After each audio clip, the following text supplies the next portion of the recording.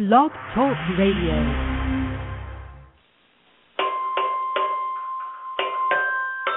Hi, everybody. This is Cynematic, blogger at MOMocrats, and welcome to the show this week. We're going to be talking about political discourse and where it segs into threatening rhetoric. And this is something that our whole 1 hour show will be devoted to today. We also have a guest who we'll bring on in about 10 minutes. And Karoli and I will sort of be co-hosting and discussing, in the very beginning, why this subject matter is so close to our hearts. And if you've gone to the MOMocrats site recently, you've seen that in the past month, Karoli has put up a post saying that mean people suck, and I put up a post saying that mean people who egg mean people on also suck. And really what we're talking about is the fact that our very dear friend and stalwart MOMocrat, Erin Kotecki-Vest, has been the object of some online threats, some really ugly, nasty language, and it has played out over Twitter that I know of, and just from the details that I know, it's a really ugly situation in which very extreme things were said and made against her personally and also her family. So, Karoli, if you want to just jump in and maybe talk a little bit about what you saw and what prompted you to write your post, we can start discussing our concern for our friend, basically. Well, yeah, and it's not only our friends; it's people we don't even know. The kinds of threats that were directed at Erin were so beyond even just hostile online discourse. We're not talking about I hate you or I hate the way you think. We're talking about things like, I'm going to take a gun and blow your children's heads off.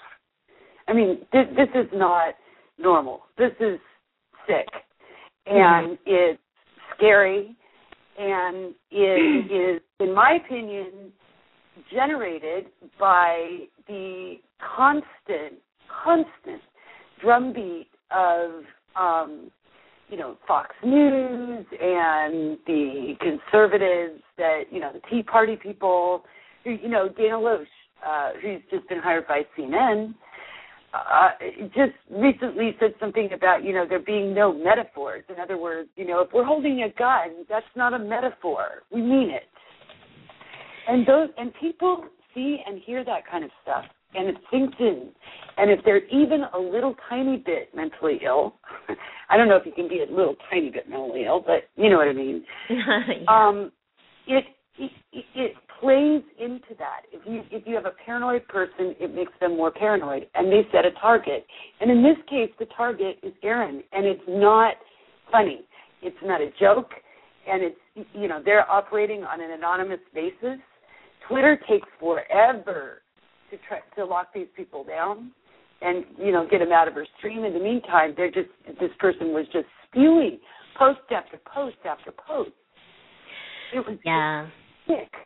It's disturbing. It's really disturbing. And, again, without sort of discussing in too great detail, I mean, it's to the point where, there needs to be some kind of protection and concerted effort to secure yourself against this kind of threat. I'll just say that much. And again, I don't want to, speak to details of things that I just don't know about, but I am aware that that's, the level of threat. People are taking this very seriously. And now, we are MOMocrats. We are partisan. And so, we are sort of watching Glenn Beck, constantly hammering on a professor who is 78 years old at City University of New York named Frances Fox Piven. She seems to be sort of the latest punching bag.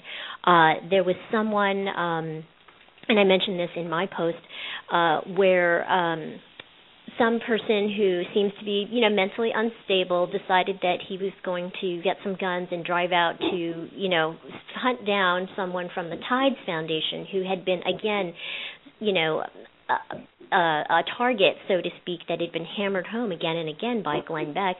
So I think that there's a terrible way in which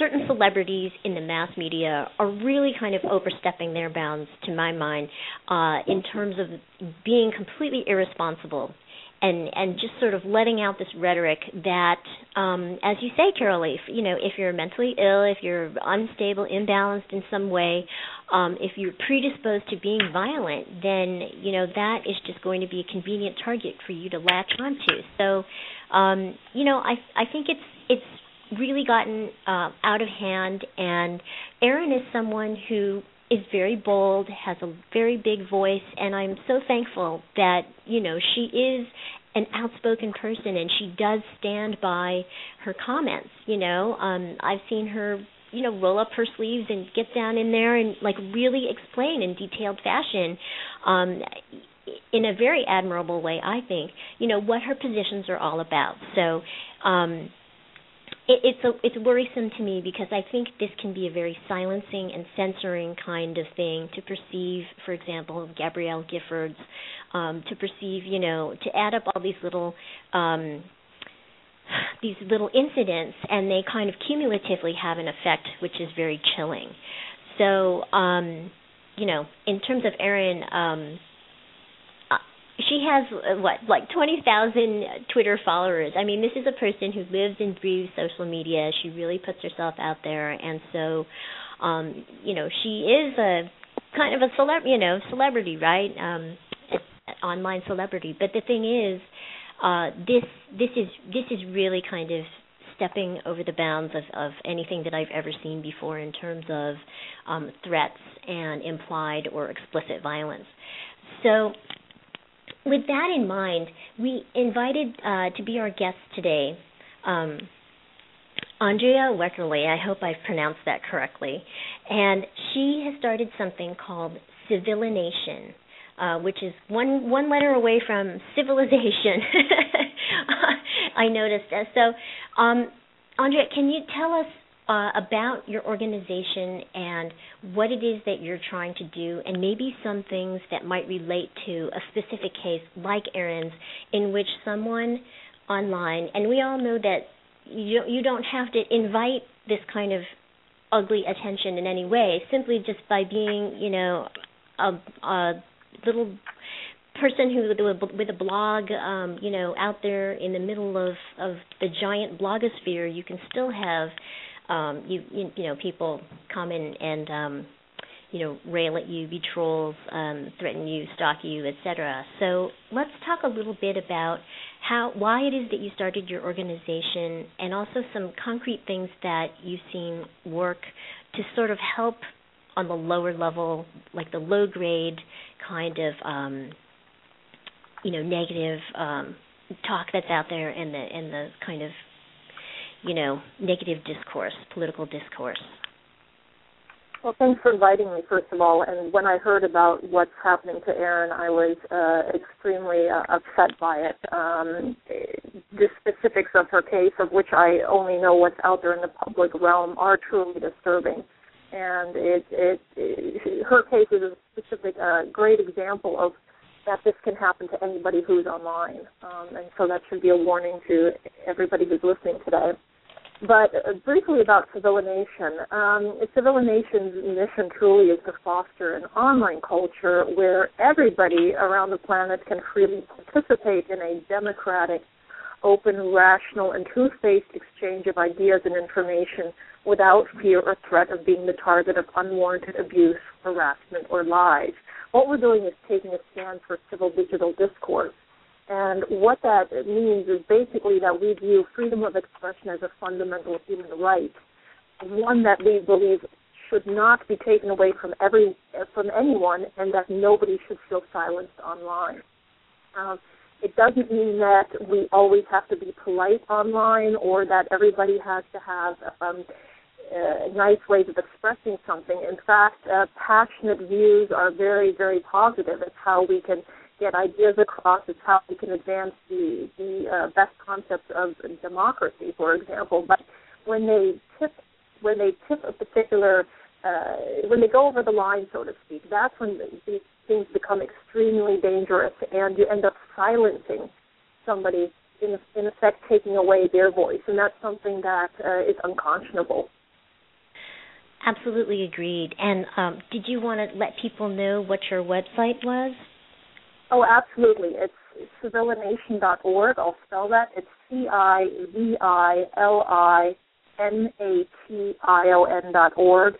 And we also have various information on there, some resources that people may find interesting, such as some downloads. One is on the spectrum of online hostility. The other one can help people understand what their own personal conflict styles are. There's a list of legal remedies and laws against online hostility that I encourage people to go to. And in fact, just this morning we posted a blog post, 5 practical tips to encourage civil discourse. You'll find that under our blog tab. That's great. And we're also inviting people to call in. We're experimenting with live callers this week, so if you're listening live, you can call in at 347-945-6465. So, Andrea, can you maybe drill down a little bit into some of the remedies that are available for people who are experiencing, sort of a milder form of cyberstalking where it's just really unpleasant, sustained kind of online contact as opposed to out-and-out death threats? Well, I think one of the things we first need to do is to step back and look at a particular situation and find out what the depth and breadth of it truly is. I mean, I've been on the receiving end of online attacks and hostility, and I understand how uncomfortable it is. It's truly disturbing, and a target of this will go through a variety of motions, anything from feeling anxious and frustrated to ultimately, depressed. And some people even develop post-traumatic stress disorder as a result. But assuming it's something on the milder side where an attacker is extremely unelegant in their speech and uses ad hominem attacks, one of the things you want to look at is there a pre-existing relationship that you have with this person? Does this person have if so, very often they can be approached in the back channel. I know several instances where somebody simply acted out of sorts and had a bad day, and then they were approached by the person that was the recipient of this type of attack and said, listen, what's going on? And they apologized, and they said, listen, I'm really sorry, I just got online and I vented on you, it won't happen again.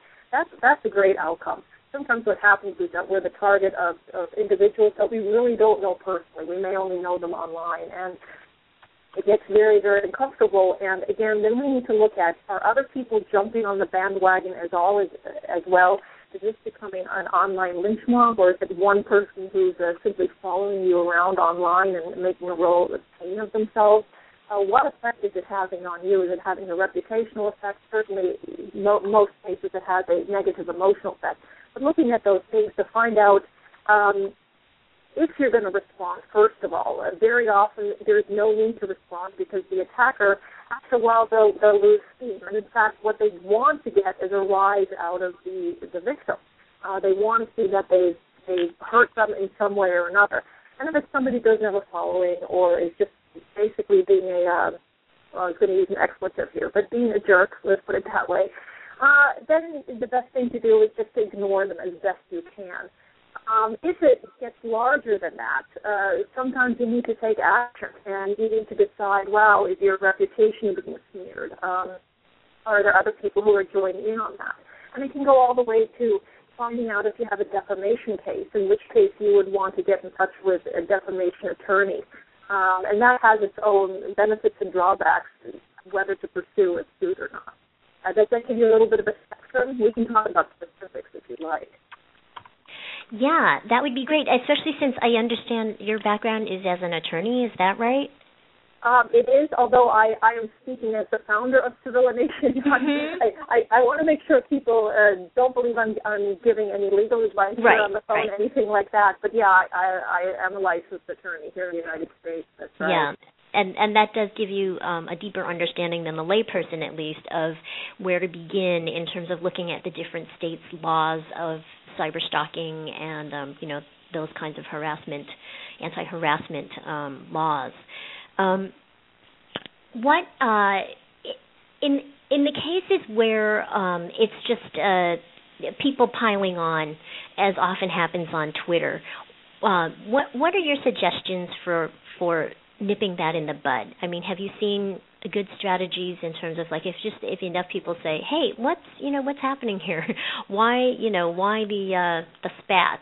Is it right for other people to get involved? Does that just kind of make it worse? Can you talk about some instances where you've actually seen that help kind of bring cooler heads to prevail? Yeah, well, there are some things that people can try, but it really ultimately depends on the specifics of the situation. Let's use your example. Somebody said something online and they get a jerky response, so to speak, on Twitter. And it may be around an issue that is a sensitive issue, whether it's environment or politics or parenting or any of these things where people have very, very strong, passionate opinions. And then what ends up happening is that the recipient of this attack, the first person who tweets, right, they very often feel that they need to respond right away. And what does that do? It can escalate a situation, right? The first person says something that somebody else sees on Twitter. The second person says, well, you're an idiot. I totally disagree with you. And, I don't know what rock you crawled out from under. And then the person who's attacked has that visceral reaction, says, my goodness, I can't believe I'm being spoken to that way. Boom. And they tweet back right away. What they don't do is really start looking at a situation and saying, is that necessary? I would argue that most times it isn't. And, in fact, it can escalate a situation instead of letting it go. And especially then when it becomes a situation where it's a back and forth, the friends of these individuals very often jump on.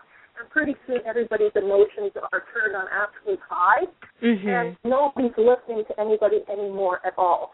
The whole goal of getting somebody else to hear what you have to say and the issues at hand becomes completely lost in the battle. And if that's the goal ultimately, to browbeat somebody, then fine. That may be a successful strategy, although one that I don't consider very socially acceptable. But if the idea is to get somebody to listen to the position that you have, it's completely counterproductive. So again, I would say really, really when somebody is attacked online or criticized online, and it has happened to me, or people give snide remarks, you really wonder whether you need to respond. I know a lot of people do immediately respond. These are bright, brilliant, successful career folks. And sometimes I cringe at that because it doesn't have to be. It takes an argument and it continues it on.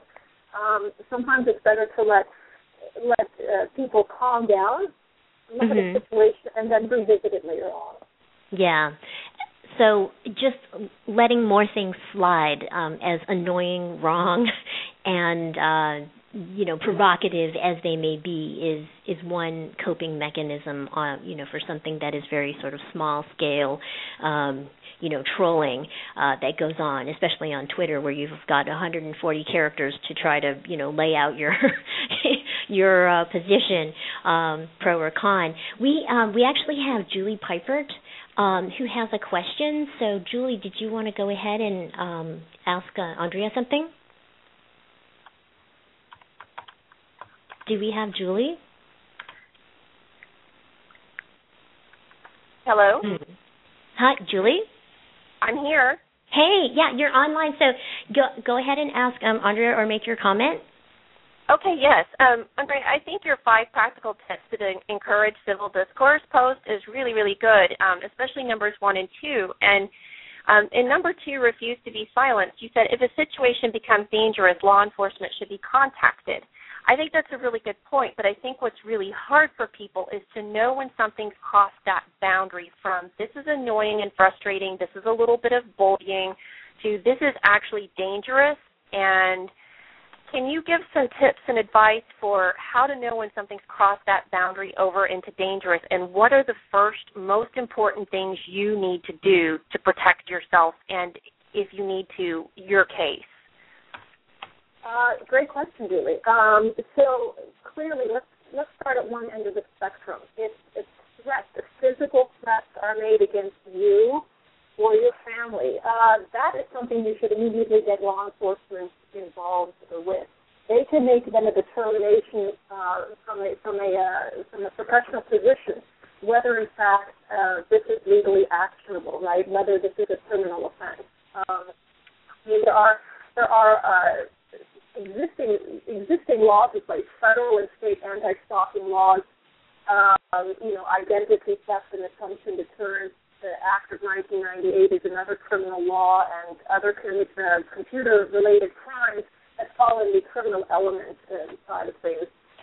But again, if somebody is physically threatened, they should definitely get law enforcement involved. If somebody's reputation is threatened, such as, if you don't do X, Y, Z, for example, I'm going to reveal these photos and so forth. Those are also criminal threats. It can be extortion or blackmail, you name it. Again, I would get law enforcement involved in that, make a good determination. Some of the things fall into the civil side, which again would allow somebody to pursue a legal remedy for it, but is not quite as, let's say, acute, where somebody's life is at that very moment being threatened. And that would be things such as intentional infliction of emotional distress, defamation, public disclosure of private facts, where somebody's, let's say, their private emails or photos of themselves in private situations are leaked. But in terms of, and I think this is the second part of your question, Julie, in terms of how to protect oneself online, there are some things that people should automatically be doing that I don't think they're taken seriously enough these days with the tremendous growth of social networking sites and how everybody feels very comfortable sharing things online. And one of those things is really, for example, how to protect your physical presence. I know that things like Foursquare are enormously popular these days, and similar services where you can let people know where you are. But be very careful in how often you use those. There are cases where people are able to then identify where you are and stalk you in the real world if they so choose. Photos, for example, uploading photos of yourself. Turn off the geo-encoding segments of your phone camera so that people can't determine where you were, where they took a picture, where you are at that very moment. Things consider having an unlisted number and even an address where people can't identify where you live. In fact, just to share a personal thing, my address is not public because I work with Civilization, and obviously there are some people, the bad guys, so to speak, who want us to stop doing the work we're doing, and so I make sure that as much as I can, my personal address is protected and it's not on my driver's license. Make sure that your mail is not addressed to your home. Get a P.O. box. That's really a very, very simple thing to do. Limit the extent of identifying information you put online, pictures of your family or yourself, especially your children. Make sure that you don't post your regular schedule online if it falls within a pattern. Very simple things like that until people find themselves the target of online hostility or even a stalker, they think these are tiny, unimportant things, but they soon realize they're really a way of protecting your well-being. Those are all really excellent precautions to take, and I'm hoping our listeners, many of whom are bloggers, and quite freely volunteer pictures of children or locations, maybe give that a second thought. So I think Karoli had something she wanted to add also. So if you don't mind, Jules, we'll go over to Karoli and see what comment or question she has. Yeah, thank you. Goodbye. Thanks, Jules. Thank you. I wanted to go back to the issue of Twitter for a minute. Twitter is unique in that it is a one-to-many service, unlike Facebook, where Facebook you have the mutual follows. You can have you can be followed on Twitter and not even know you're being followed. People can follow lists where you've been listed and so on. So what happens is, if something blows up on Twitter, it can go out to thousands and even hundreds of thousands of people almost instantly. And this is great if it's something good, if you're working for people or in the Egypt situation or whatever, where you can get the word out and get the word out fast. When it's not good is when you're being threatened, stalked, or, otherwise harassed. And I see it all too often. I've got at least 3 people right now who are being stalked and harassed on Twitter. And what happens is someone will send out a threat or slander or just something horrible, and it'll be retweeted by 3 or 4 or 5 people who those 3 or 4 then retweeted, and it goes out to a zillion people, and it's a very scary thing. I've had it happen to me, not with a threat, but I made a comment that people didn't like, and I came on the next morning, and there was at least, 500 responses to this comment. And there were, it was picked up, and it was high profile, and it was just, the effort was essentially to completely smash my reputation, and make me an uncredible person because I made one comment. That's how it goes. So it's my point being that Twitter is especially volatile when it comes to this kind of discourse. And the best advice I have for Twitter is just disengage. Don't discuss it. Just let it die, because as quick as it flares, it also goes away.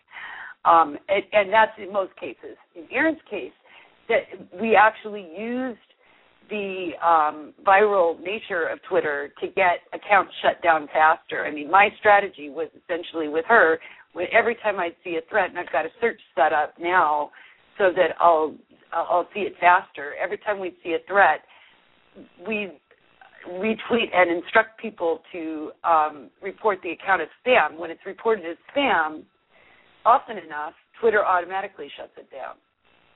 You raise a really fantastic point, which is the need to check Twitter and just in general check your online reputation. And there are lots of tools, some of them free, some of them paying, that allow people to do that.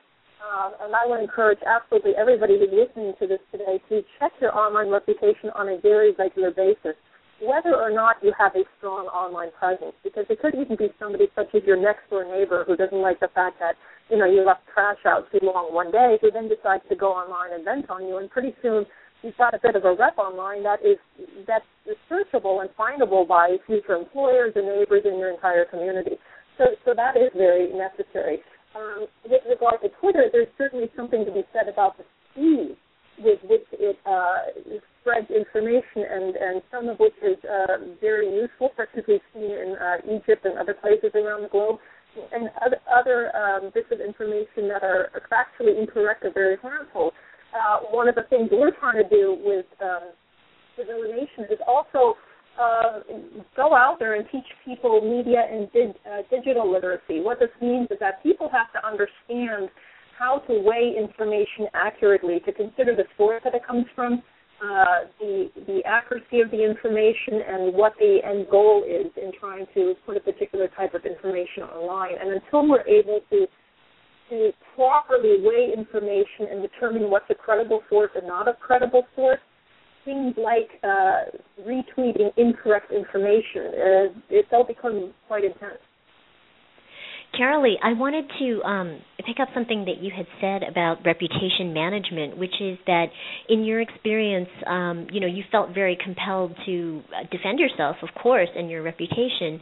And I can also see where, as you also pointed out, that sometimes these things flare up and it feels very urgent and immediate and overwhelming, but that with a little perspective, it can also just die down just as quickly. So can you talk about that sort of, aspect of having to pick your battles?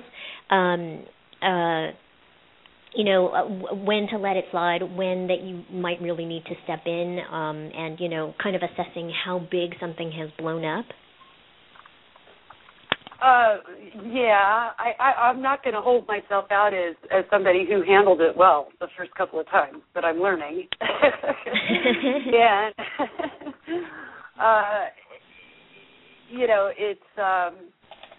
it's the best thing I've learned to do is to close the window and walk away, and come back. And in a blog post is one way to do it. In fact, that was probably the most effective thing that I did. I wrote a blog post and laid out. In one case I was just flat out wrong, and I just said so in a blog post. In another case, I wasn't, and I just kind of laid out what the arguments were and expressed concerns that we were moving towards zero-sum discourse, where there was never a time where both parties could be right, where, you're right, I'm wrong, or I'm right, you're wrong, and neither of those is true, because we're human beings, and there's nuance in it. So, but by writing the post, I sort of got my side of the story out there on the record without doing it in 140 characters. And without engaging. And I think that there's just a point where you just have to instinctively know to disengage because you're blowing it up more. Yeah. You're not adding anything into things. There's other and we do have other ways to speak, and blog posts are one way to speak. Yeah. I agree, and just from my own experience, one time I did experience a little bit of this Twitter sort of piling on with someone that I had never met in person and only sort of knew through Twitter circles as friends of friends, and we are two very different people with different ideological outlooks and so on and so forth, and we have political differences, and I said something and she jumped on, and then she invited a bunch of other people, and it was ultimately something where I needed to contact her, directly, so I direct messaged her and said, here's my phone number. This is obviously I'm not able to kind of sit at Twitter for the next 7 hours and address this in 140 characters. And also, maybe this is really the kind of thing that we should talk about on the phone. So we ended up having a phone conversation. And while I wouldn't say that we agreed to disagree or, came to any sort of kumbaya conclusion, it was something that where at least, I as a human being and she as a human being could connect in another channel and at least attempt to sort of air our differences or just talk, as people to people. So I very much am for, trying to take these things out of the artificial boundaries of 140 characters or even sometimes a blog post and then, taking it to a phone conversation if you are an acquaintance of that person, if that person is already in your social circle, and if you have any sort of investment in wanting to maintain a civil relationship is one possibility. We have a couple of callers on the line, so it sounds like Kyle has a comment or a question. So should we go ahead and hear from Kyle? Yes. Yes, hi. Thank you for having me on. Hi, Kyle. Go ahead. Did you have a question or a comment for Andrea?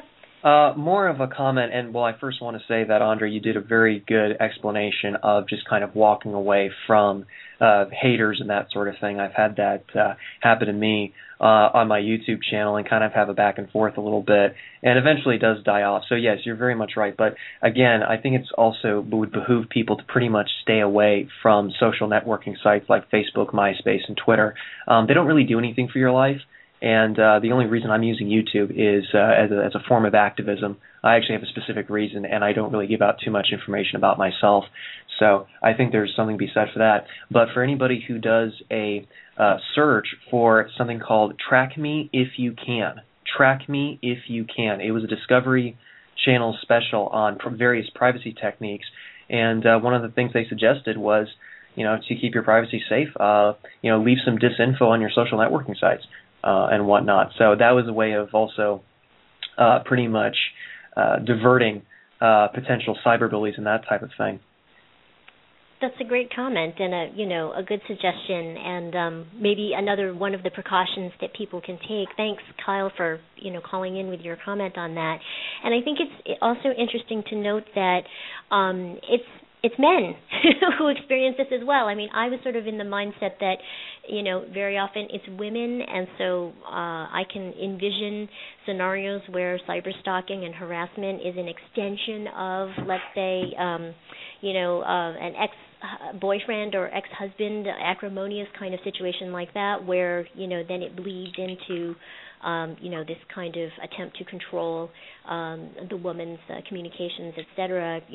As one possible scenario. But Kyle's reminder is that men also experience this kind of online fisticuffs and sort of really unproductive exchanges back and forth, which can trigger the unbalanced and obsessive to really sort of follow you around in a very uncomfortable way.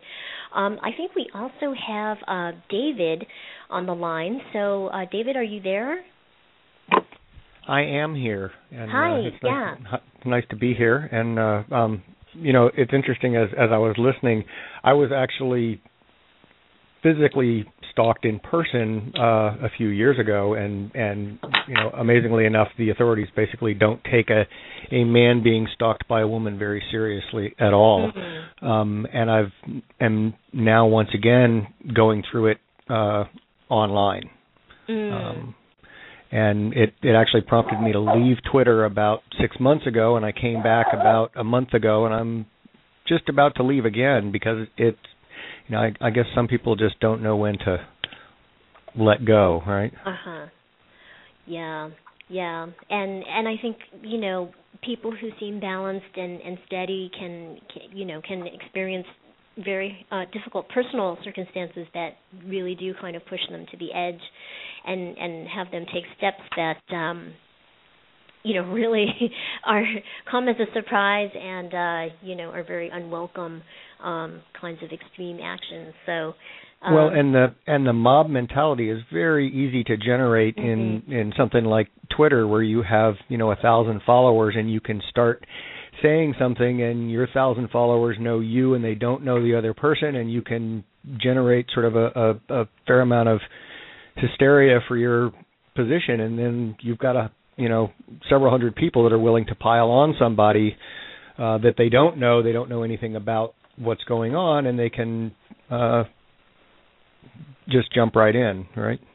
Right. Yeah. David makes a great point on this, and it frustrates me to hear that he may be the one deleting his Twitter account. This is where I really get frustrated, because it seems as though the stalked is the one who ends up, bailing out and going away. And I mean, I've had over the past 2 years, I've actually been a champion for David's cause. He's been a wonderful voice for healthcare reform and a lot of other really important initiatives politically. And so by somebody being obsessed and stalking, now we have a situation where that voice is silenced, and that really bothers me.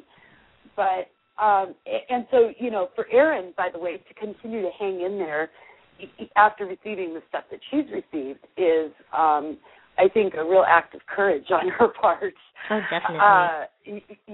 Because it is certainly tempting to just check out and say, I'm done with this.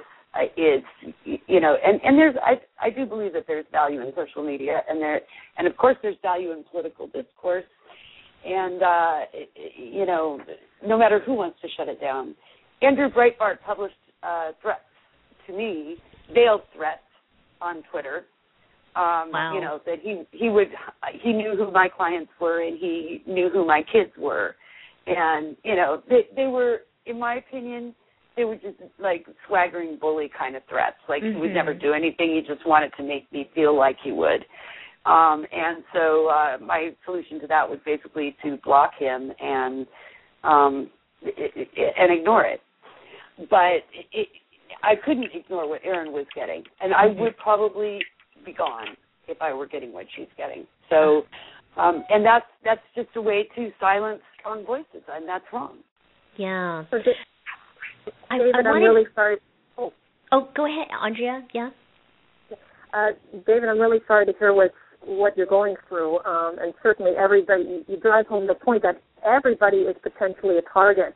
And part of what I'm trying to do with Civilization and why we're on this phone call today or on this recording today is because we need to get to a point in society where we shift social norms and realize the detrimental effects that online hostility and attacks has on individuals, first of all, and on social discourse and culture as a whole. This is not something where people are saying, my goodness, my feelings were a little bit hurt, but it's really undermining the ability to communicate, share ideas, advance democracy, as I said earlier.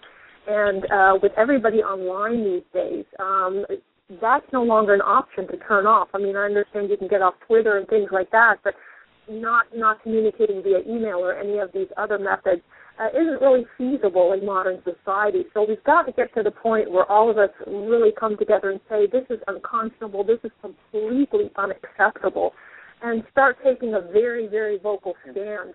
And when we see something, we call it out, as we're doing today, and standing up for our friend and colleague Erin and other people, whether or not we share political affiliations with them not. But this is a huge, huge global epidemic that has got to stop. I agree, and if I could just announce the number again, in case anyone wants to call in for like the last 20 minutes of the show, it's 347-945-6465. And David, are you still with us? Yes, I just like one more thing before I hang up and go. And well, it's sort of two things. First of all, Erin is wonderful, and one of the greatest people I know in all that she goes through and deals with. So, and I'm shocked to hear of what she's being put through right now, especially given what she's already through. But one of the things that I would really hope to see is Twitter really needs to revisit their standards of conduct. Their standard is, unless it's a direct physical threat with time and place, they won't act. And a lot of this, the real talented cyberbullies are very good at skirting these rules to the point that Twitter says, sounds like a personal problem to me, and throws up their hands and won't do anything about it. And I really think that given the nature of the medium, they really need to look a little more closely at what cyberbullying is and what cyberstalking is, creating serial accounts to harass somebody, these sorts of things, and start taking a little bit stronger action in that regard. And I just don't think they do. They basically said, well, there's no direct physical threat with a time and a place, therefore it's not bullying.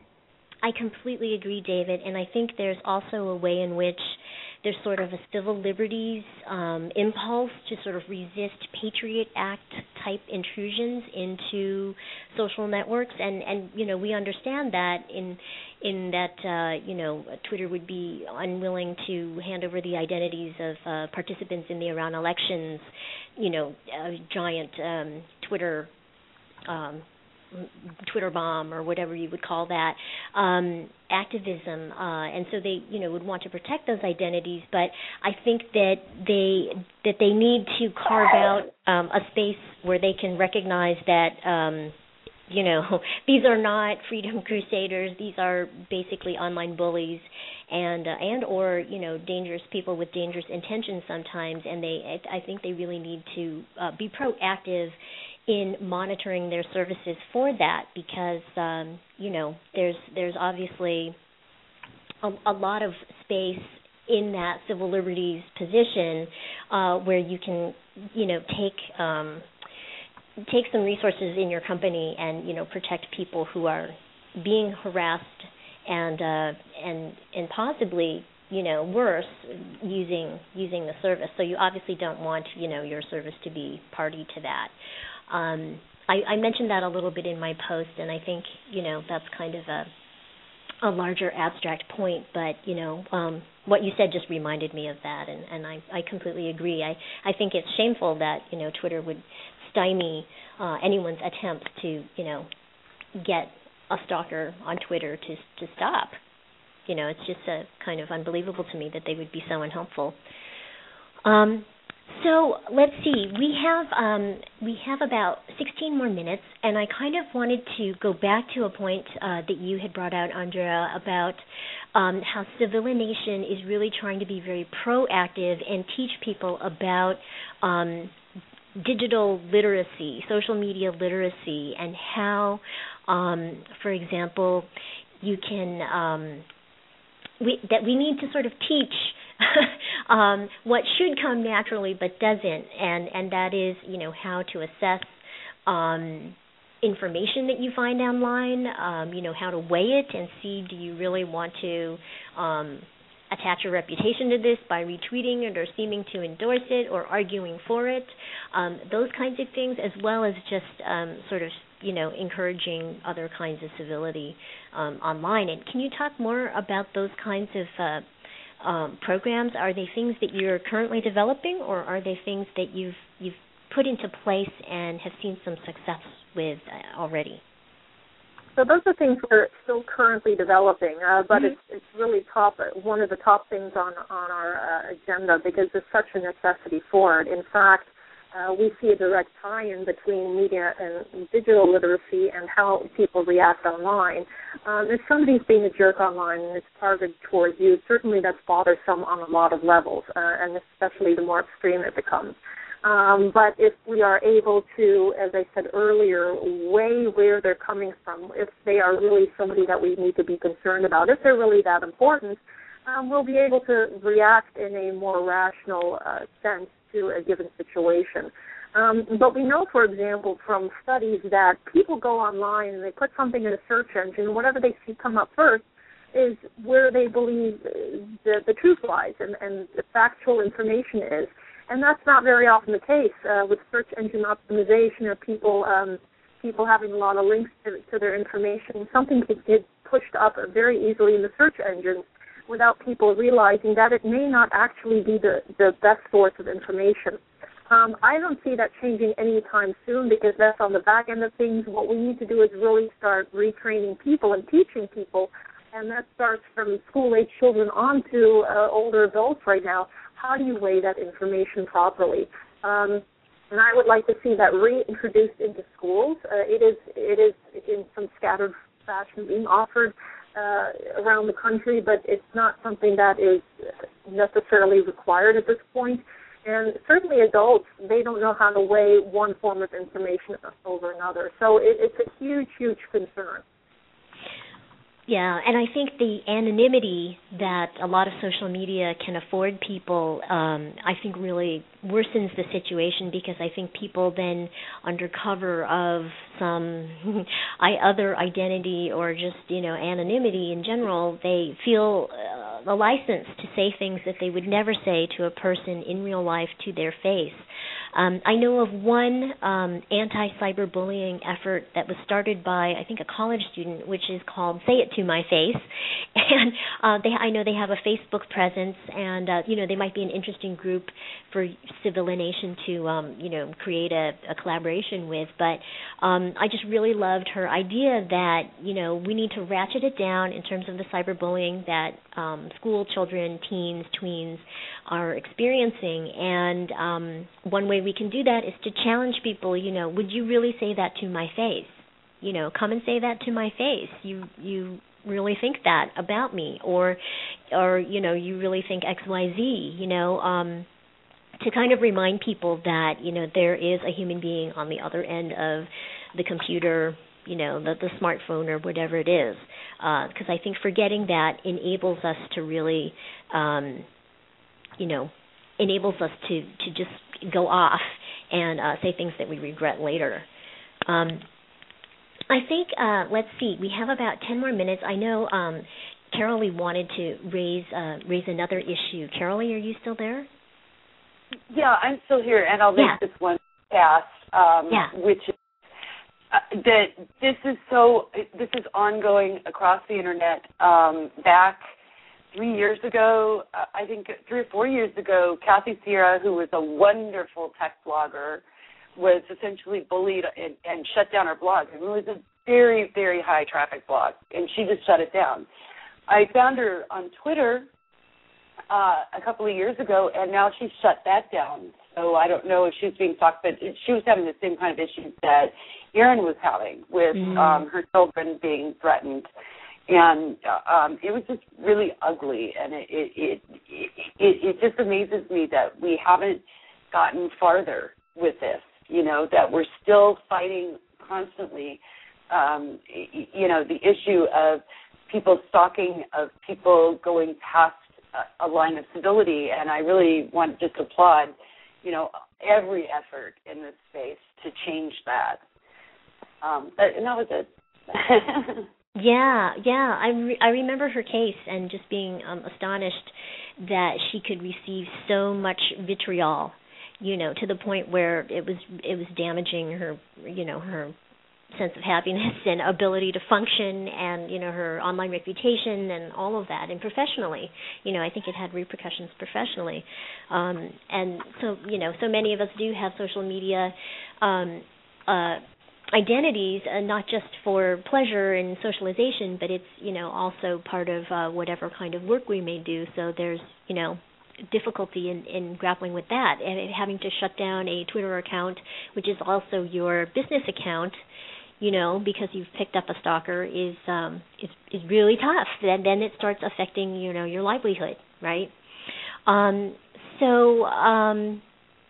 Let's see. It looks like do we have one more caller? It looks like we might have one more caller. Do we want to go ahead and patch through this one person? We are coming down on the last few minutes of our show.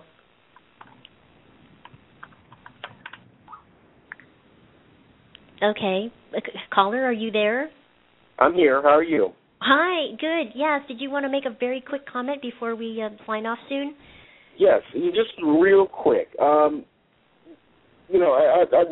Someone mentioned, I'm not sure who, I know there's 3 of you there, but someone had mentioned something about saying that people are more prone to say things with the anonymity of people online than they were to do in somebody's personal space or in real life. And I think that's what drives a lot of this cyberbullying in the first place. I mean, when people can hide behind a persona, an online persona, they get a little more brave than they would had you walked out in the street and said something similar. And, there's less of a risk factor because people don't know who you are. So I think that's part of the reason why these things happen. And it's unfortunate, and it's sad that people have to deal with it. But, again, it's just, I think that's really a major factor in what goes on with cyberbullying in the first place. Yep, I absolutely agree, and thank you, caller, for your comment. Thank you. Absolutely. Have a great day. Thanks for listening. So I did want to mention, before we got too far into our farewells, I did want to mention that our show is sponsored by Bubble Genius, bubblegenius.com, and they make wonderful vegan soaps in all kinds of entertaining shapes and sizes and themes. I think there's like space alien soaps that are bright green, which are kind of fun, and there's one that looks like a bagel, which is, always tickles me, washing yourself with a bagel. But anyway, so I wanted to put in a little plug for Bubble Genius. They're a lot of fun. Check them out online, and we have a button on our blog that leads right to their site, and you can browse their online store, and there's also listings of where you can actually go to their store physically and look at the soaps and buy whatever you'd like. So please do check them out. Our website is MOMocrats.com. You can always go there. We also have a Facebook page. We are MOMocrats on Facebook. And if you look under products, services, that's where we are.